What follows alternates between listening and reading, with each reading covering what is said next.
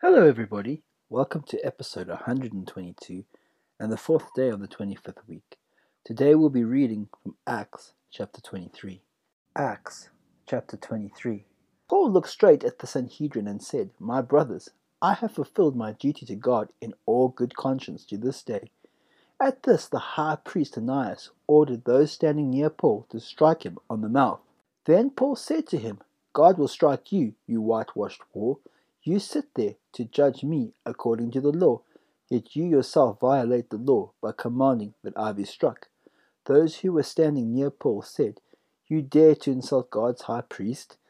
Paul replied, "Brothers, I did not realize that he was the high priest, for it is written, 'Do not speak evil about the ruler of your people.'" Then Paul, knowing that some of them were Sadducees, and the other Pharisees, called out in the Sanhedrin, "My brothers, I am a Pharisee, the son of a Pharisee. I stand on trial because of my hope in the resurrection of the dead."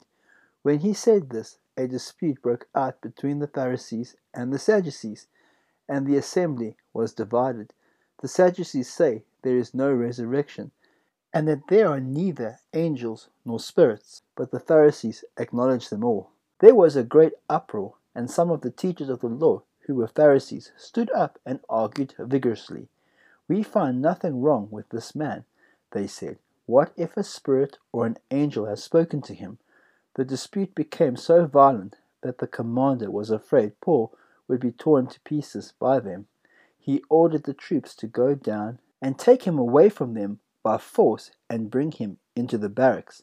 The following night the Lord stood near Paul and said, "Take courage, as you have testified about me in Jerusalem, so you must also testify in Rome." The next morning the Jews formed a conspiracy and bound themselves with an oath not to eat or drink until they had killed Paul. More than 40 men were involved in this plot. They went to the chief priests and elders and said, "We have taken a solemn oath not to eat anything until we have killed Paul. Now then, you and the Sanhedrin, petition the commander to bring him before you on the pretext of wanting more accurate information about his case. We are ready to kill him before he gets there." But when the son of Paul's sister heard of this plot, he went into the barracks and told Paul. Then Paul called one of the centurions and said, "Take this young man to the commander. He has something to tell him." So he took him to the commander. The centurion said, "Paul, the prisoner, sent for me and asked me to bring this young man to you because he has something to tell you." The commander took the young man by the hand, drew him aside, and asked, "What is it you want to tell me?" He said, "The Jews have agreed to ask you to bring Paul before the Sanhedrin tomorrow on the pretext of wanting more accurate information about him. Don't give in to them, because more than 40 of them are waiting in ambush for him.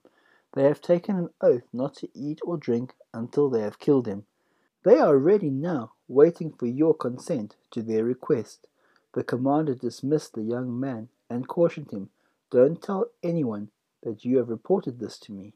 Then he called 2 of his centurions and ordered them, "Get ready a detachment of 200 soldiers, 70 horsemen and 200 spearmen, to go to Caesarea at 9 tonight. Provide mounts for Paul so that he may be taken safely to Governor Felix."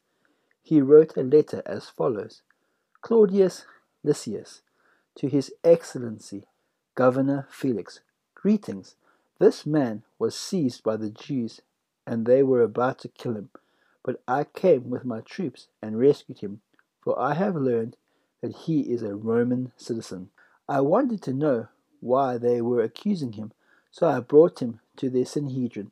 I found that the accusation had to do with questions about their law, but there was no charge against him that deserved death or imprisonment. When I was informed of the plot to be carried out against the man, I sent him to you at once. I also ordered his accusers to present to you their case against him." So the soldiers, carrying out their orders, took Paul with them during the night and brought him as far as Antipatris. The next day they let the cavalry go on with him while they returned to the barracks. When the cavalry arrived in Caesarea, they delivered the letter to the governor and handed Paul over to him. The governor read the letter and asked what province he was from. Learning that he was from Cilicia, he said, "I will hear your case when your accusers get here." Then he ordered that Paul be kept under guard in Herod's palace. Thank you, everybody. Back on Monday.